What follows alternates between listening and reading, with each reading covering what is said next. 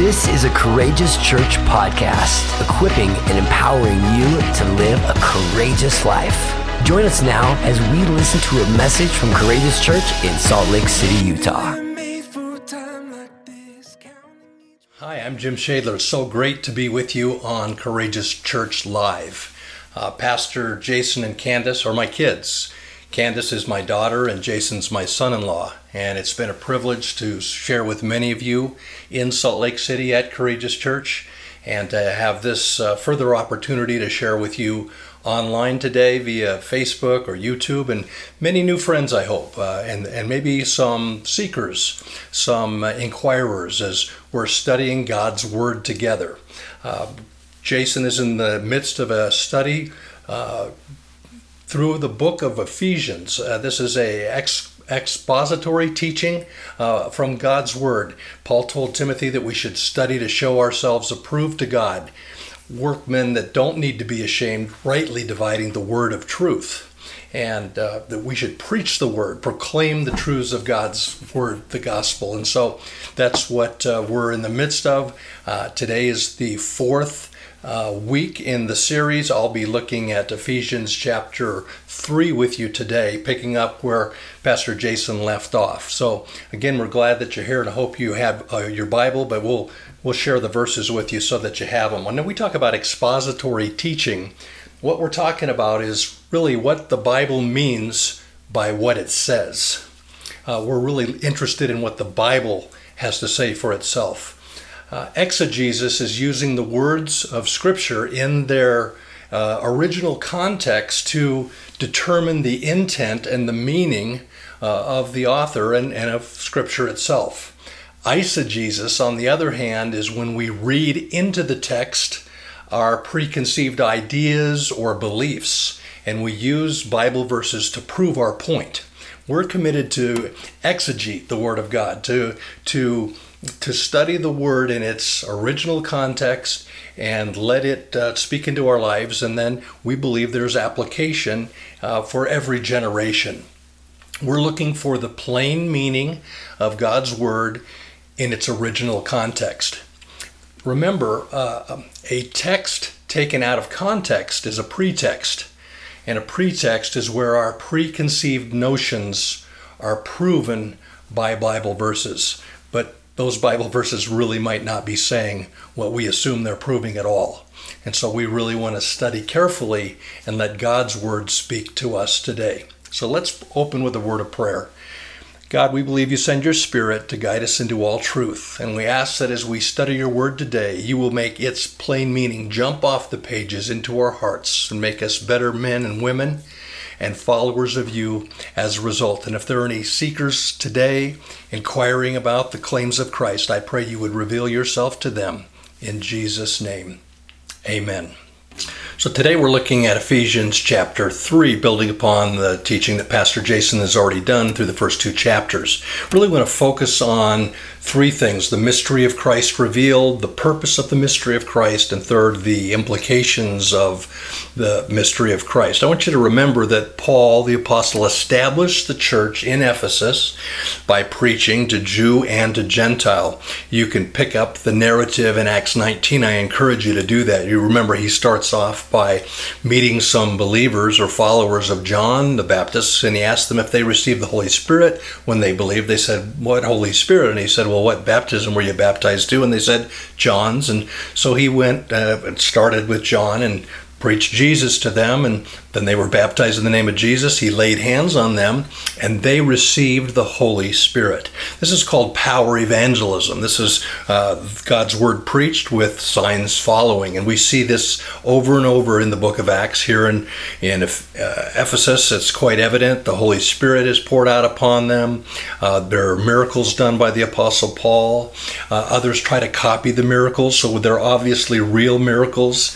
7 sons of Sceva try to use the wording, the phraseology that Paul uses in the name of Jesus, but when they ask for a demon to come out of a man, they say, come out in the name of Jesus, who Paul preaches. And the demon answers and says, well, I know Jesus, and I'm familiar with Paul, but who are you? And he beat them up, and they ran out of the house naked. It's quite an interesting story. So revival breaks out in Ephesus, and it's very exciting to read. There's a riot and a lot of things take place. In chapter 20, he meets again with the elders there and counsels them. So some great things for you. That's some good background material for you to add in your study this week. Also in Revelation chapter 2 and 3, we have letters sent to 7 churches in Asia Minor, and the first church to receive a letter from the Holy Spirit is Ephesus. They're commended for the standing up in the midst of persecution, but they're also challenged that they've left their first love. Revelation 2 verse 4 says, "You've left your first love, so repent and do the first works." But this is an amazing community of believers where Paul has established a church, not just among Gentiles, but he goes into the synagogue, and for 3 months he teaches them and preaches Christ, and quite a controversy erupts, and actually spends 2 years doing ministry there in the community. So let's pick it up in Ephesians chapter 3, verse 1. And let me just note that the chapter and verse divisions that we have in our Bibles first were added to the biblical text in the 16th century. They are not original in the manuscripts. They were added for convenience so that we could easily find our way through the Old and the New Testaments. So Paul is continuing his letters. Think of this book of Ephesians as a letter written, and some of the themes that we're looking at today, Pastor Jason has already covered last week because they were introduced in the earlier chapter, because the flow continues. Paul says, "For this reason, I, Paul, a prisoner of Christ Jesus, on behalf of you Gentiles, assuming that you've heard of the stewardship of God's grace that was given to me for you, how the mystery was made known to me by revelation, as I have written briefly. When you read this, you can perceive my insight into the mystery of Christ, which was not made known to the sons of men in other generations, as it has now been revealed to his holy apostles and prophets by the Spirit." This is interesting. What Paul is saying is that the Old Testament prophets did not preach, proclaim, uncover the mystery of Christ. There were prophecies about a coming Messiah, an anointed one. It's obvious that the nations of the earth would be blessed through one who would come. But the insights regarding the mystery of Christ, specifically who he was, the eternal Word of God, creator of the heaven and the earth, he'll be ultimately judge in the future, and Messiah who died for our sins didn't come to set us free from some political regime, but he came to set us free from the powers of darkness and to bring us into the kingdom of God. Jesus Christ is a mystery uncovered by Paul and other apostles and prophets of the New Testament. This is fantastic. In Galatians 1:1, he says that he's an apostle neither from men or by man. He didn't come from a group of men. He wasn't taught by a man, but he was of and through Jesus Christ and the Father. In verse 11, he says, "I want you to know, brothers, that the gospel that was preached by me was not man's gospel. I didn't receive it from any man, nor was I taught it, but I received it through a revelation of Jesus Christ." You and I, we received from a man or a woman. Someone taught us. Paul wasn't taught in the same way. He was taught by Jesus Christ. And you can read clearly of the events, and not only in the book of Acts, but also in his letters as he recounts what took place after he met the Lord Jesus on the Damascus Road. Now in Ephesians 3, verse 6 and 7, it says, "The mystery is that the Gentiles are fellow heirs, members of the same body, and partakers of the promise in Christ Jesus through the gospel." He says, "Of this gospel I was made a minister according to the gift of God's grace, which was given me by the working of his power." And we know that it was a gift for Paul, and it was a gift to the church, much like leaders today. They're a gift to the body of Christ, to the church. And I hope you are encouraging your pastors, Jason and Candace, who God has given to you in Salt Lake City. They care for you, and I'm excited to see how you grow together as God builds his work there in your local community. Now, what is the mystery specifically? Pastor Jason mentioned it last week, but it is simply this: the Gentiles are to be fellow heirs with God's chosen nation, Israel. God had a people. He had a people that he chose, beginning in Abraham, ultimately that a seed may come, that a Savior might be born. So he had a people, but that people and all of their activities, including the law and the ordinances and all the processes that they went through, were ultimately to bring us to a place and a time where Christ might come and where he might fulfill the law and all its stipulations, and that he might go to the cross and die in our place and raise from the dead and ascend into heaven to be our great high priest. And he fulfills the law. He doesn't come to replace it, but he fulfilled it. And now we are to be fellow heirs with Israel. We are to be one man or one body. The church is now going to be the expression as we relate to Christ. So Jews who in times past may have not believed, maybe rejected the Messiah, but if they believe in Christ now, if they receive Jesus, they become part of the church. A Gentile, a non-Jew, who believes the message of the cross doesn't have to become a Jew. We don't have to become circumcised like a Jew. That issue was argued about in Acts chapter 15 at the Jerusalem Council. What does a Gentile who comes to faith need to do? Do they need to be circumcised and keep the law of Moses? And the answer was no, because it's by the hearing of faith and believing in Christ that we are saved. So the two, the believing Jew and the believing Gentile, become one. We become one body, the church, the ecclesia, the called out, chosen people of God. So it was unknown. It was not made known to people in other or former generations, but it has been revealed, Paul says, to him and to the apostles and to the prophets by the Spirit. The Holy Spirit reveals these truths. The point is, you didn't know it, and it was revealed to chosen leaders who proclaimed it to you and to me. That's true for all of us. In fact, 1 Corinthians 2 verse 7 says, we impart a secret and hidden wisdom of God, which God decreed before the ages for our glory. None of the rulers of this age understood this, for if they had, they wouldn't have crucified the Lord of glory. But as it is written, what no eye has seen, nor ear heard, nor has the heart of man imagined, what God has prepared for those who love him. These things God has revealed to us through his Spirit. For the Spirit searches everything, even the depths of God. So Gentiles become fellow heirs, members of the same body or family, and partakers of the same promises in Jesus. Again, who are the heirs? The heirs were the Jews. And now we are fellow heirs with them. Now remember, Father Abraham. Genesis chapter 15 verse 6 says, Abraham believed in the Lord, and he counted it to him as righteousness. It was by the believing of faith that Abraham was saved. And Abraham becomes the father of the faithful. Paul talks about it in Galatians 3. He says, just as Abraham believed God, verse 6, and it was counted to him as righteousness. Know then that it is those of faith who are sons of Abraham. And the scripture, foreseeing that God would justify the Gentiles by faith, preached the gospel beforehand to Abraham, saying, in you shall all the nations be blessed. All the nations of the earth, Jew and Gentile, will be blessed through faith in Christ. And so now we are welcomed and we become part. We're grafted into the family. And we're part of Israel. And Israel is part of us. In Galatians 3:16, Paul says the promises were made to Abraham and to his offspring.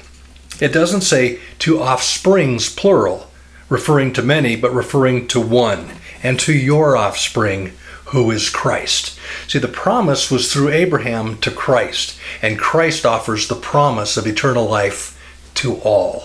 And when we receive that free gift of eternal life, whether we're Jew or whether we're Gentile, we become part of the church, the called out, chosen people of God.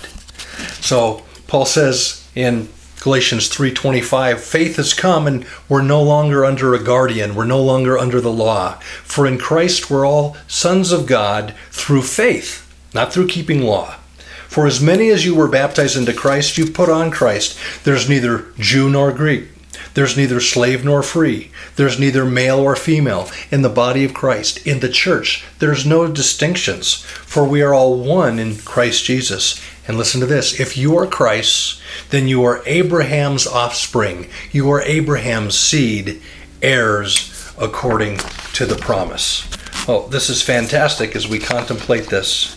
And so we could go into great depth in studying this, the covenant that God made with Abraham, but that'll be for another day.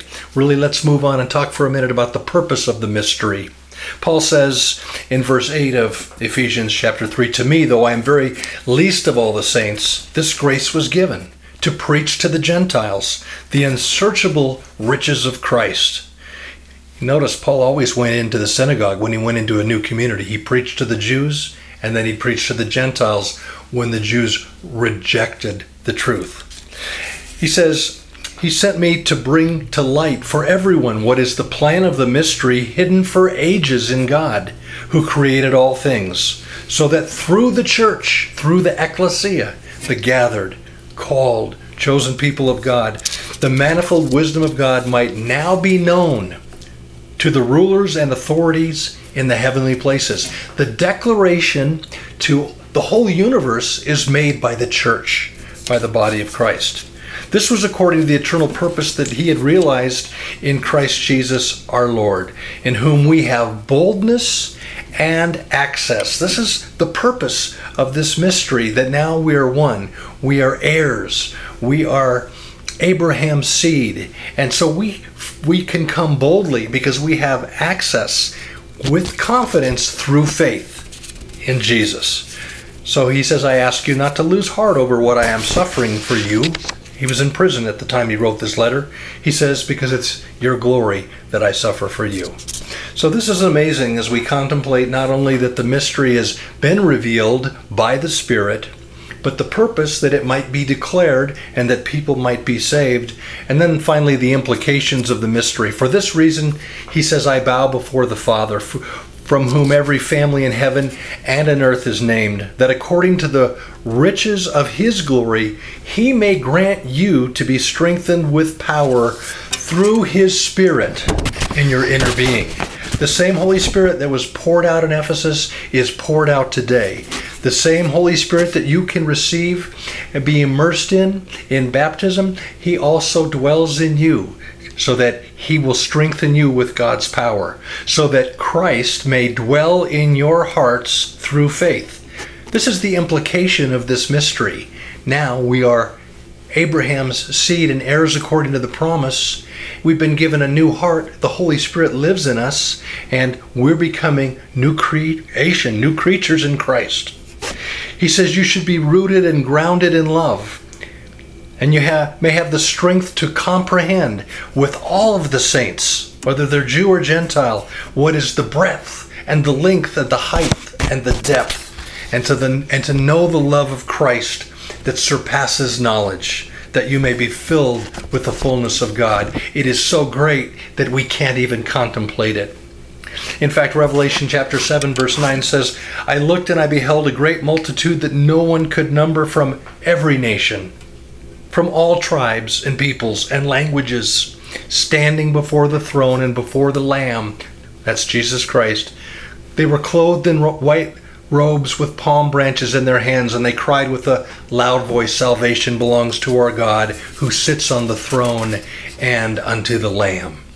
So really, Paul ends with this great prayer and a declaration in verse 20. "Now to him who's able to do far more abundantly than all we can ask or think, according to the power that's already at work within us," the Holy Spirit living in us, "to him be glory in the church."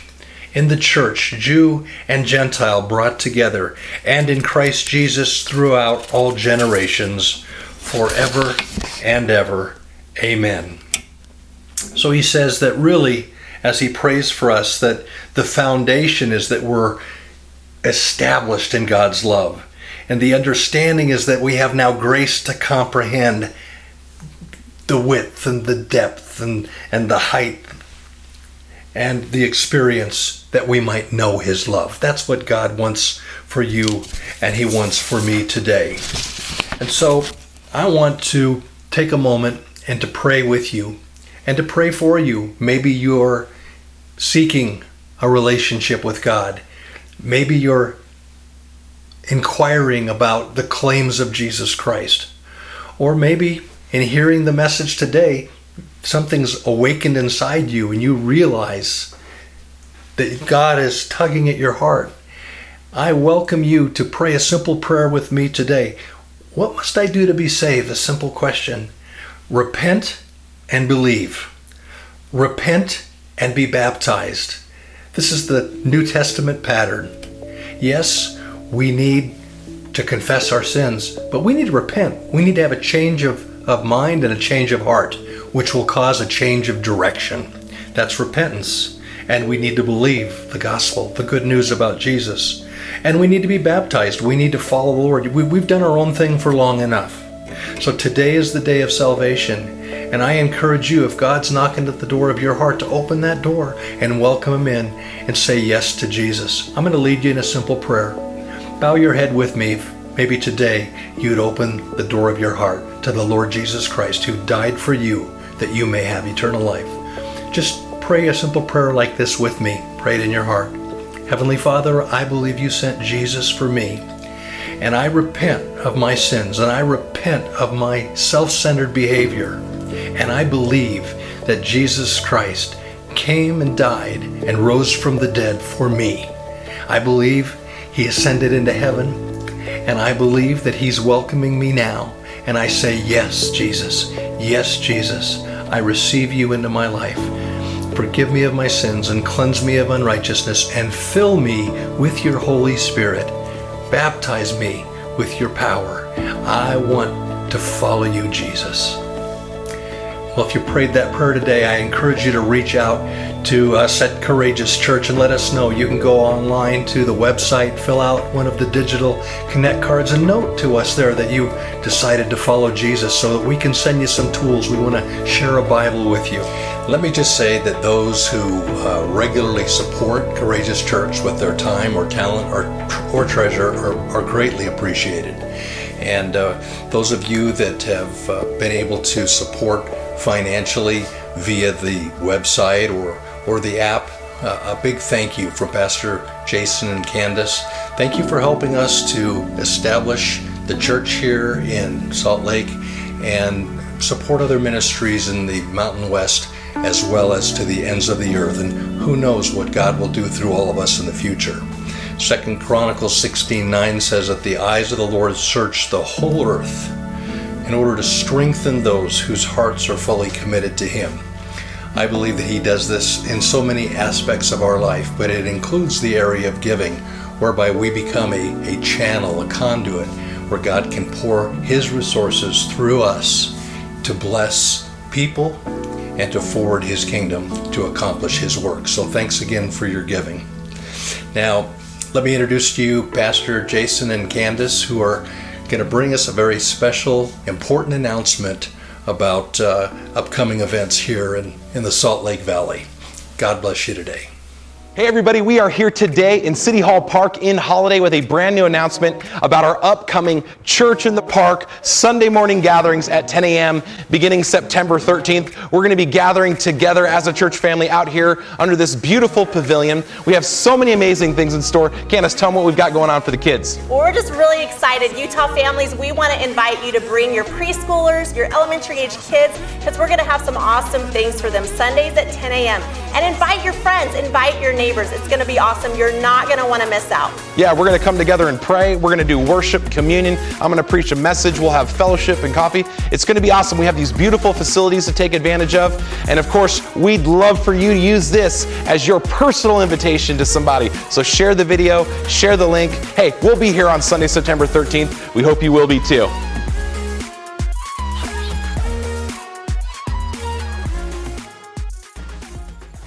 Thank you for listening today. If you were blessed and you want to be a part of what God is doing through Courageous Church, including ways that you can give, visit us online at courageouschurch.com.